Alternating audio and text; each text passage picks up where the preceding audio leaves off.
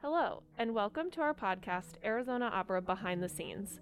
I'm Cassie Roble, the Director of Education and Community Engagement. And I'm Kathleen Trott, the shop manager for the Marlou Allen and Scott Stallard Costume Artisan Workshop. Thank you all for joining us today. In this podcast series, we're going to introduce you to all the departments and people that are necessary to produce the operas you enjoy. In this episode, you will meet Michaela Woltz and Robert Bosworth, two members of the Marian Ruth-Pullen Arizona Opera Studio.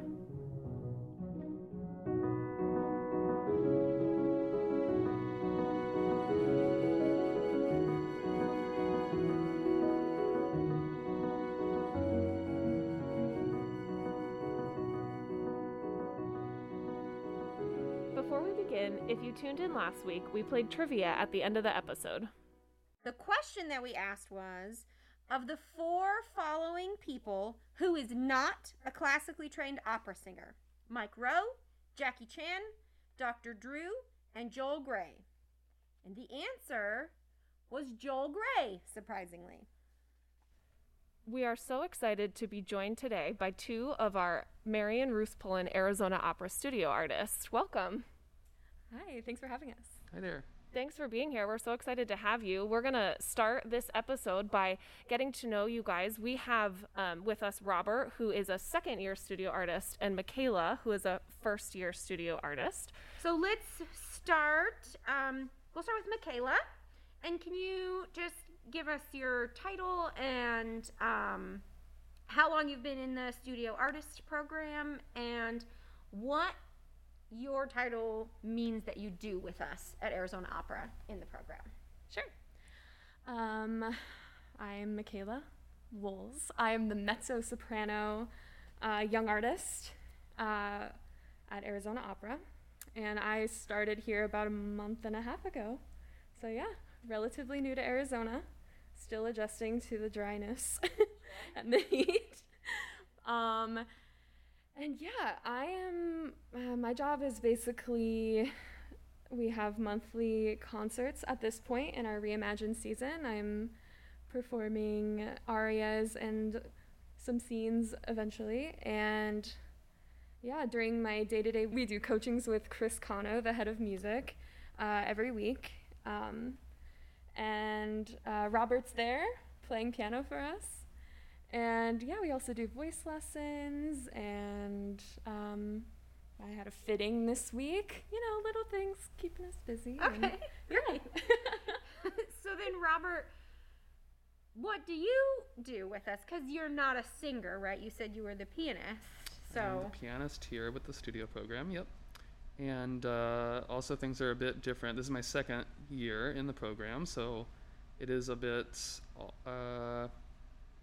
I don't want to say jarring. It's not jarring, but it's quite different than what last year and a normal season looks like. But as Michaela said, currently a lot of my time is just being in the coachings and playing for the coachings that Chris is leading with each of the studio singers, who are all wonderful, and then playing the concerts that we are live streaming, the Studio Spotlight concerts, one which we did in October and another one that we have coming up in November. And besides that, I'm going to be working on the newly, I guess, reimagined Copper Queen. Will we hear you specifically in the motion picture, or are you just rehearsing? As far as I know, I will be in the orchestra. I'm not exactly sure what has happened with the instrumentation for the show now that things are a bit different.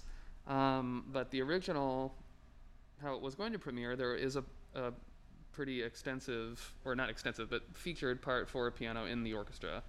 So I imagine that, especially if there are any limitations with whatever might have to happen with orchestrations now due to all of the precautions, I imagine the piano is still going to be in there. Featured, for sure.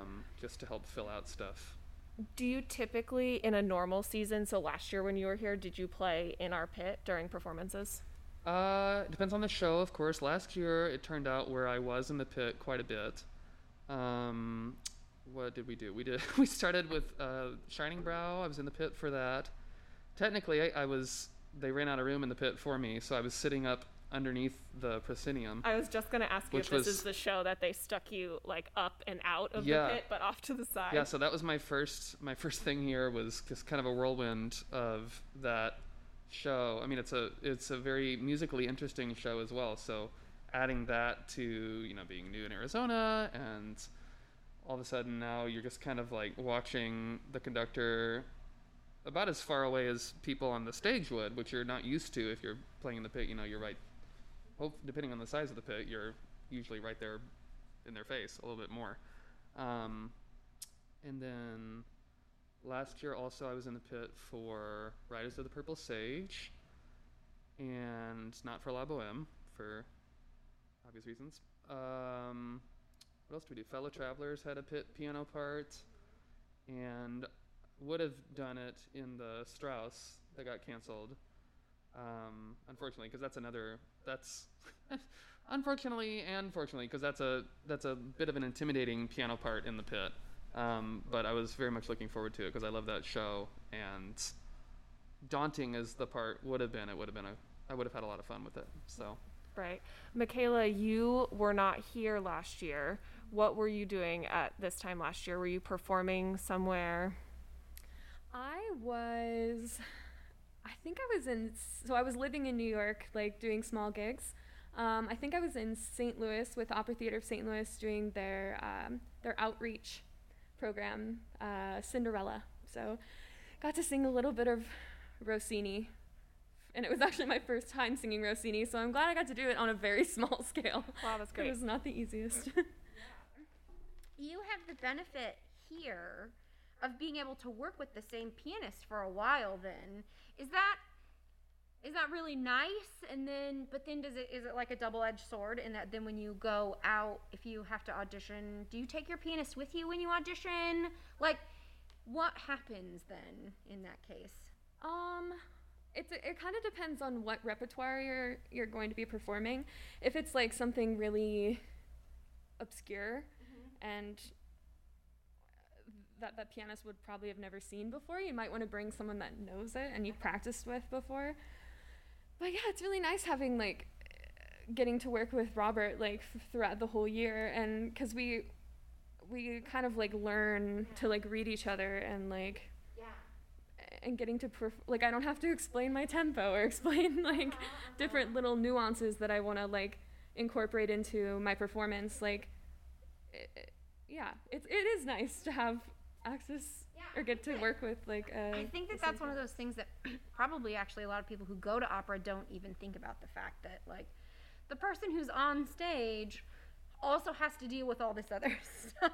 Like, you can sing it how you want to sing it, but if the conductor doesn't want you to sing it that way, or if the orchestra can't keep up with you, right? So you constantly, even as a pianist, you have to deal with the other performers, working with them to figure out your pace and success, yeah?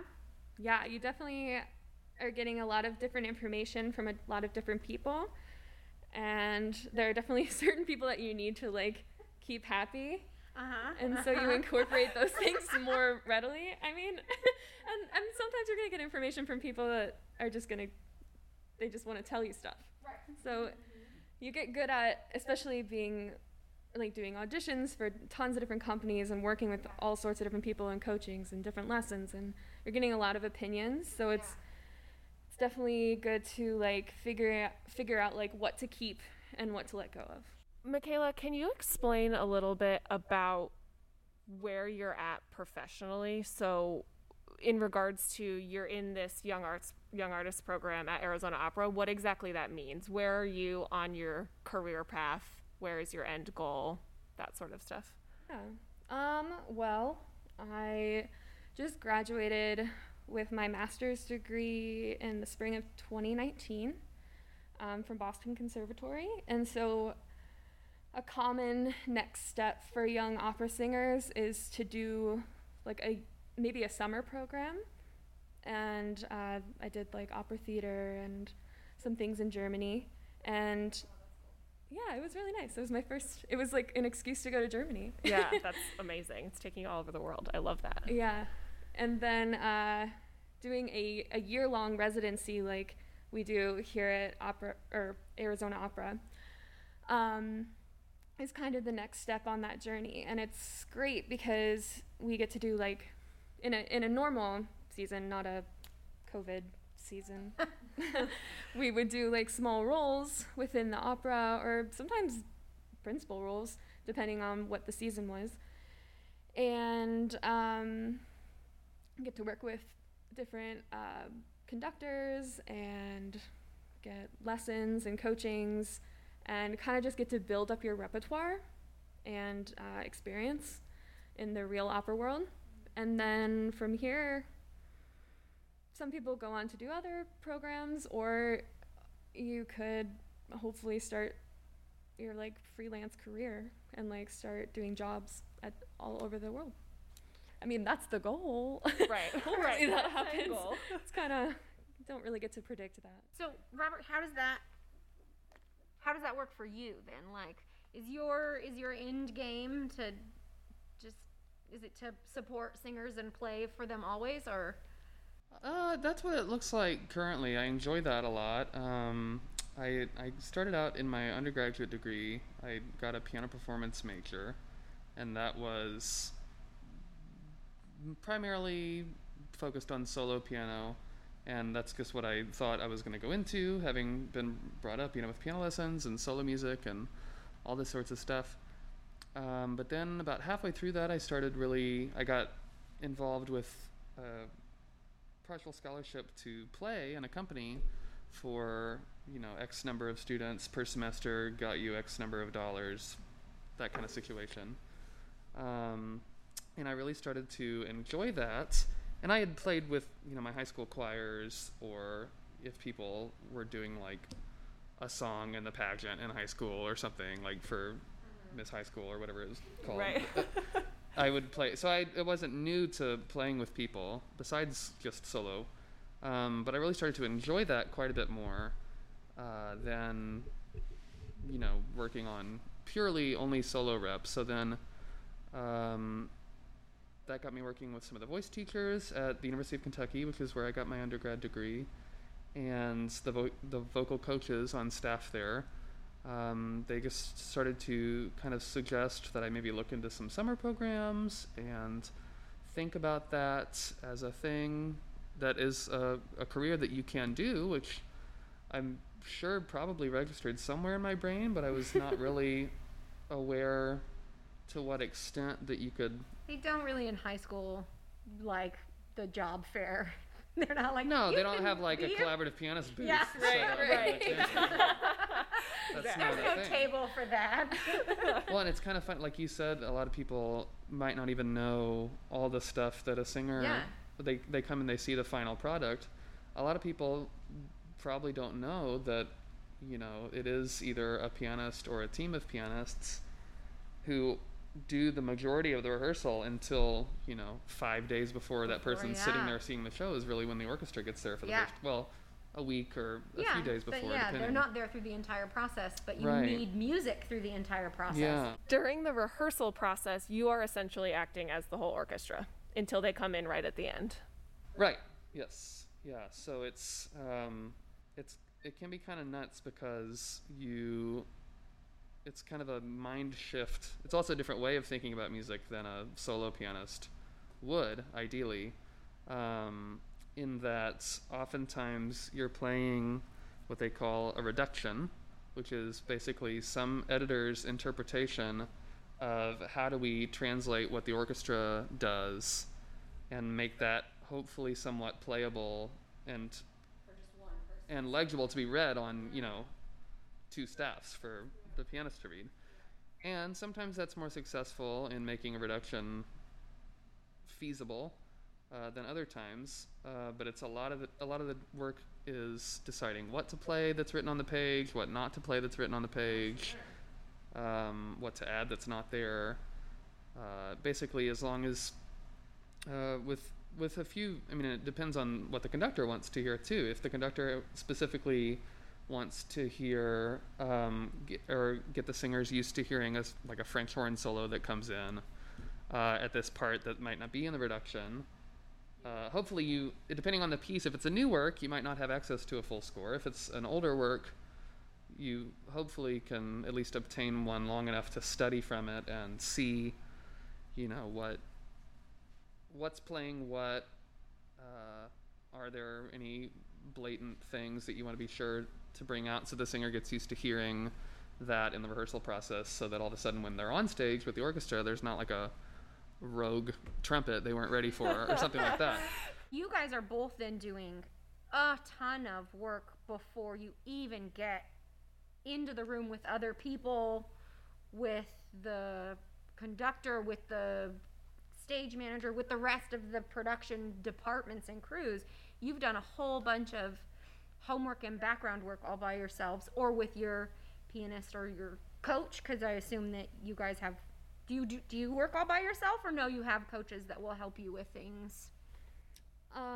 Usually I'll learn it myself first, and then I'll take it to a coach or a voice teacher on certain parts that aren't working or things like that, to just work out the kinks. But yeah. As a collaborative pianist, you are also coaching them as well. So you said Chris is the head of music, so he's your primary coach here at Arizona Opera.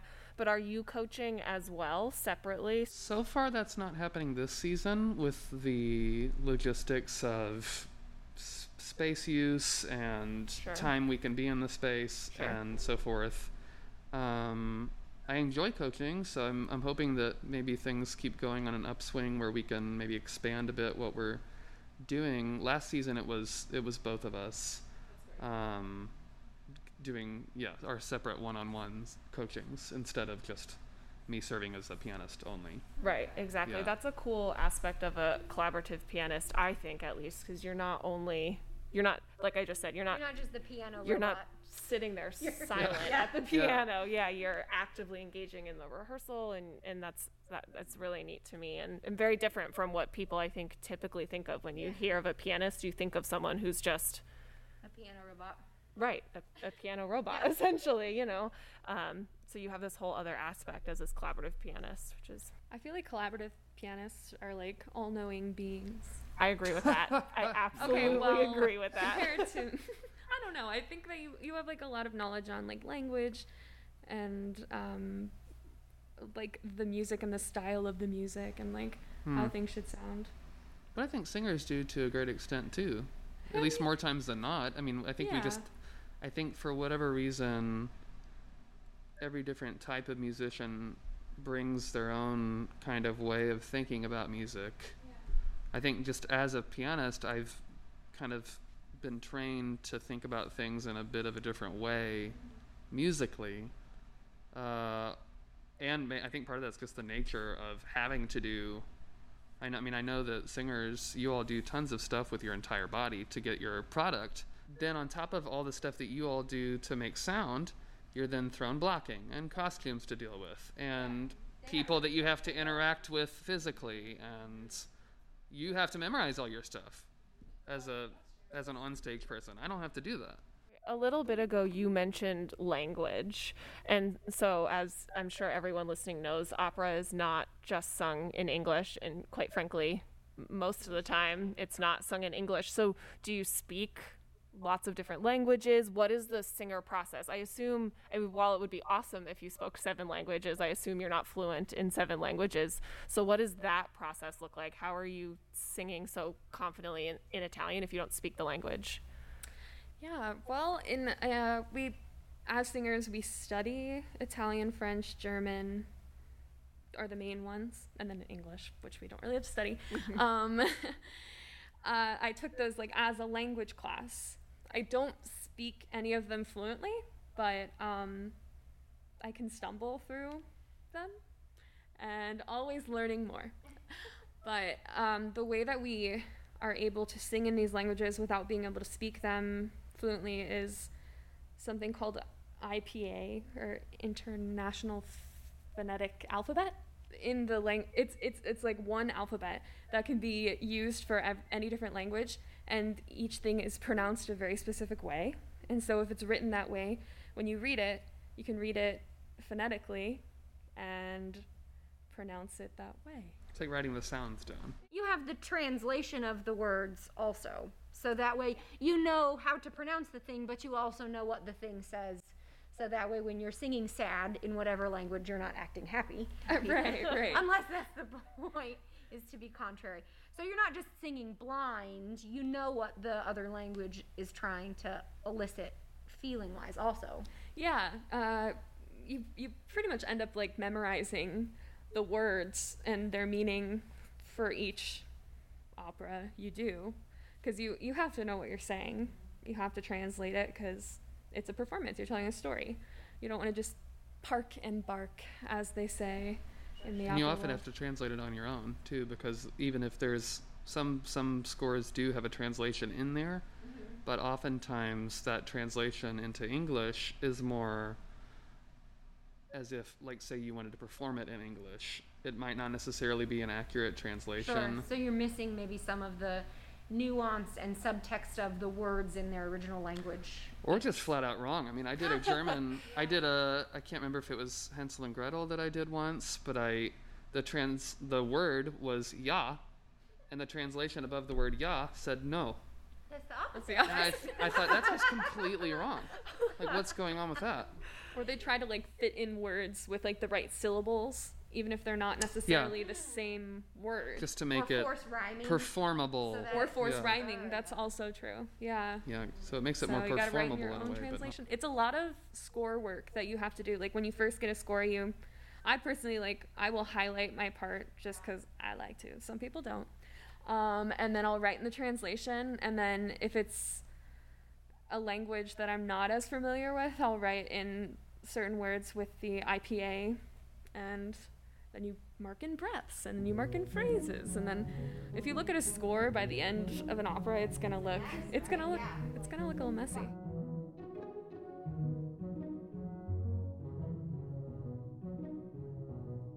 All right, so we're going to take a quick pause in our episode to talk about some of Arizona Opera's upcoming events. On December 3rd, Arizona Opera will hold our first ever virtual book club meeting at 6 p.m., featuring the book Bel Canto by Anne Patchett. If you're interested in joining our book club, visit our Facebook page and join our private book club Facebook group. You can also sign up on our website, azopera.org. And our next Studio Spotlight series event, we're going to feature 3 of our Marian Ruspulin Arizona Opera Studio alumni, as well as our new orchestra concertmaster. This will be available to view on Arizona Opera On Demand. Also, the Arizona Opera Costume Shop will be hosting 2 virtual master classes in the month of December. You can purchase a kit and then participate with us while you learn fabric painting and 2-part resin work. We'll have information about how to sign up for that on our website. So be sure to check our calendar at azopera.org, where you can find all of our upcoming events, and make sure you check our channel, Arizona Opera On Demand. Now, let's get back to the episode.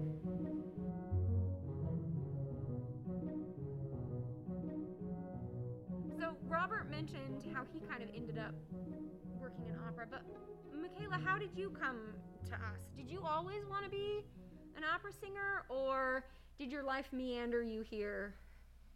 Definitely a bit of meandering happened. I didn't even really know what opera was. I wasn't brought up on it. I knew I was am a big fan of musical theater, and was taking part in community theater growing up and school productions. And through that, I got very close with my choir teacher, and she got I grew up in St. Louis, so very close to Opera Theater of St. Louis. And they sent out a little pamphlet about a 2-week summer camp for kids or teenagers. I think I was 17. And she actually paid for me to go. And she said, I think this would be really good for you. And I went, and I met my first voice teacher, and she encouraged me to audition for schools and helped me prepare, because I really have to turn in your audition videos and recordings in the fall. So I had about 3 months to figure out how to sing opera. But yeah, so I just kept meeting the right people, and then they would like trade me off to the next person. Okay. And then I got into Boston Conservatory. But yeah, it all happened in the span of like 6 months that I like met someone who suggested it, and then I started applying for schools. So something that I think about often as I'm singing alone in my car and thinking about how no one would want to hear that, but how do you figure out that you can sing opera? Because singing opera is different than, you know, singing pop music or what I'm doing in my car. So how do you figure out that you have that or are able to do that? Is everybody able to do that? I don't know if everyone is able to sing opera, just like I don't think everyone's able to sing pop, or like I think certain voices are more inclined to sing certain kind of rep. I was singing like, they call them art songs, which are kind of like intro, they could be like considered like intro to arias in operas, and also singing choral music. I was really involved in that, so I kind of started singing in that style with like longer phrases and more melodic singing and like using vibrato, and it felt natural. And I think at first it is a little bit of like imitation of like what you think that sort of sound is, but yeah, getting your hands on a really good voice teacher to tell you yes or no. Yeah. Right. Sure. That makes sense. That makes sense. I think that it's sort of been a theme in general since we started doing this for Cassie and I, that many of us have ended up in opera never having thought to even begin here. So, Robert, what are some performances that you really enjoyed? I was just going to say, when I was getting a master's at Manhattan School of Music, I also took part in The Song Continues, which is now called something else, and I can't think of what it's called, but it's at Carnegie Hall. Renee Fleming now leads it. It was Marilyn Horne's program for a long time. But it focuses on art songs, which are the things that Michaela mentioned earlier, which are basically just, you know, poetry set to music. And so I didn't get to play in the big hall at Carnegie, but got to do, it's basically a series of master classes led by various guest people, Marilyn Horne being one of them. And I remember just being equally nerve-wracked and just really feel like they went really well. And got to work with some great singers, some whom I knew from school and some who I was paired with just for that. So that was fun. So, Michaela, what is what has been the favorite role that you've played? If you can pick one or a couple. Yeah, I think my favorite role I've ever played was Sister Helen Prejean in Dead Man Walking by Jake Heggie when I was at the Boston Conservatory. It was the first time I did like the main role of an opera, and it's such a sad story, but it has like really beautiful happy moments weaved in, and like getting to play a real person. Like, she's a living, breathing person who's still alive and still an activist, and that was so cool. And yeah, I really enjoyed that. And while we were doing that, we had a master class with Flicka, with Frederica von Stade, who's like a goddess. I so admire her. And so she came in to give us like pointers about the show because she was in the original, and she did like a master class with us, so I got to sing Carabino with her, who I like based my Carabino off. Like, her performances are just so beautiful. So that was a really, really cool moment for me. Can you take us through the day of a performance, what you do during that day leading up to your performance that evening? So I will try to wake up kind of early. It'll probably happen naturally because I'll be really excited. And then I'll go to the gym, try to get some of that excess energy out, and eat breakfast. But for the rest of the day, I'm pretty chill. I don't like to do a lot of stuff on that day, but I'll get to the theater I try to get there super early, probably before everyone else. And the weird thing, it's not that weird, but the weird thing I eat before is like I eat grapes during performances, just because they, I don't know, I'm convinced they lubricate my throat. I don't know. I've done it for so long, I don't even remember why, but it's just a part of my. Refreshing, and Yeah. they're not gonna fill you and make you feel like it's not like eating bread. For sure. Which then Yeah.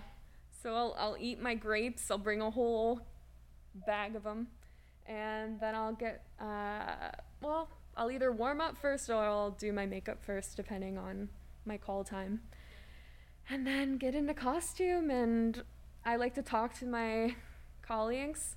I don't like to be by myself too long. You're not so a get in my quiet- head. yeah. I know. I have to be careful with like some people because they do like to be by themselves. So Right. I'll find the people that like to talk, and I will get all my jittery energy out. But it's mostly just a lot of excitement and getting ready to go. Yeah. Robert, do you have any day of performance things that you always do? Not really. I mean, I think it just depends on the case of the specific performance and what else is going on in life that day. And I kind of go back in terms of the whole I want to go talk to people thing before. I am very unpredictably polar opposite whether I do or I don't. And I don't, it's not, I don't really I can't identify what it is, but just like some days I'll find that that's very helpful to want to be around people and not really just sitting and waiting. On other days, if we get to a theater and there's performance, other days I will just kind of want to go and be my own little world for a bit. And it also depends on what I'm doing in the performance too. Is it's not necessarily the case that I'll be performing myself. I'll often just need to go and be at performances. Right. Or if I'm not in the pit, I'm operating the super titles, Right. which is another thing that people don't really realize about, sometimes, yeah. that's happening in real time and not just a pre-programmed thing. So really, I'm just more case by case. I don't like doing a ton of stuff in the day, but I also don't like just sitting around. I forgot that's something the collaborative pianist does sometimes if you're not in the show, is you actually run the super titles. So the super titles that everyone is reading above the stage that's translating it is run by a human in real time, which honestly, if I didn't work for an opera company, I'm not sure that I would know that. Well, why would you? I mean, nobody. Yeah. Right. It seems like something that is programmed, but I'm sure, things happen. Someone skips a line. You got to recognize that, I mean. And it's a weirdly different kind of focus too. It's almost more exhausting, I find, to do that because it is so, if you miss a note here or there playing in a recital, which is something that I find is always bound to happen with me because Sure. I'm not perfect. I don't know these people who can somehow never miss notes or You're not a amazing piano to me. robot. Yeah. But it's the moment is gone and you're onto something that's hopefully redeeming from that. But if you check out and maybe there's a fermata or a pause over a rest in the music longer than there has been on a different performance, but you are used to there not being so much time, then you press that right arrow button and all of a sudden either the punchline of a joke, if it's a comedy, is up there too soon, Yeah. or if somebody just died off stage, if it's a no. comedy, if it's a tragedy, or a comedy, I guess. People Yeah. can die in comedies. Sure. I will say, if you ever do come to a show and there are pre-performance slides like the donors and things, that usually, thankfully, is on a loop where you don't have Yes. you don't have to sit up there. You have to get there early to start them Right. a lot of the time, but you can thankfully go Yeah. away for that half You're hour not before the counting show every and- 10 seconds. So Flip the that's slide. auto run. You mentioned earlier a lot of opera is not in English, but there seems to be in the last several years an uprise in specifically American operas being written, which I think is great because you want to use opera in a way hopefully it connects with an audience. And if I think a lot of people's qualms about opera is that, oh well, I don't want to have to study the story before I go, and I don't want to have to I don't understand German and I don't know French. And Yeah, I totally agree with you. As someone who didn't grow up with opera, a part of me felt the same way. I don't want to study before I go to the theater, but I think what a lot of people don't realize now is that there are a bunch of operas being written about really relevant topics that are going on in the world and in English. I'm sure in other languages. Yeah, I'm sure in other languages as well. And yeah, I think a lot of people just think of the top 10 heavy hitters, Carmen, Marriage of Figaro, and they don't realize that there's so many others. Or that it's necessarily going to be 8 hours long. I mean, right. Opera, I think it's like 30 or 40 minute Julia Child opera. Right. That's just one woman singing. It's a one woman opera. And I think it's just an episode of one of Julia Child's shows. Yeah. Set to music, and it's an opera. And you're like, oh, that's an opera? Oh, okay, maybe I do like opera. Okay, so then we'll do some trivia. What is the length of the shortest opera? 28 minutes. Oh, multiple choice. Okay. Yeah. I was like, The look. I will give you choices. Sorry. Give it to me. The look of panic was like, on their oh faces. no. Yeah, sorry. Okay. So I'll give you choices. okay. For this question. What is the length of the shortest opera? 28 minutes, 7 minutes, 4 minutes, or 14 minutes? Are we just shouting out our guesses Yeah. again? Yeah. I want to say 4 minutes, but maybe that's I'm thinking 14 probably. I was 7. Or 7 was a 7. choice, I don't right? think it's the smallest, I but was 7 gonna- or 14. yeah. Okay, I was I'm gonna gonna go pick with Can 7. I pick 3 choices? No. I'm picking 7. Okay, great. So we will give you guys the answers next episode. But thank you both so much for chatting with us. We really appreciate you being willing to take the time and your candor and your openness with us. It was fun. Thanks for having us. Awesome. Thank you so much for being here. Thank you. I'm excited to find out the answers. Yes. Thanks everyone for joining us for our 3rd episode of Arizona Opera Behind the Scenes. Join us next month. We're going to sit down with Alice Fredrickson.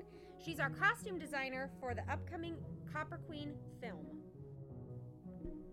We'll be releasing a new behind the scenes podcast every month, so make sure you check our website, azopera.org. Follow us where? Facebook, Instagram, and Twitter. And you should join our email list so you can receive notifications about all of our upcoming events that you don't want to miss. Arizona Opera Behind the Scenes is made possible by our lead digital sponsors for the 2021 season, Ron and Kay McDougall. This program is also part of the Arizona Opera Next Gen initiative that encompasses a wide variety of programs that go beyond the opera stage to develop the next generation of opera artists, audiences, and philanthropists. To learn more about the programs that are part of Arizona Opera Next Gen, please visit azopera.org and click Next Gen Initiative. These programs are made possible through the support of Karen Fruin, Roma Witkoff, Jeanette J. Siegel, the Valentine Family Foundation, APS, and Jody Pelusi. This podcast is produced by its hosts with editing and music composition by Sean Mallow.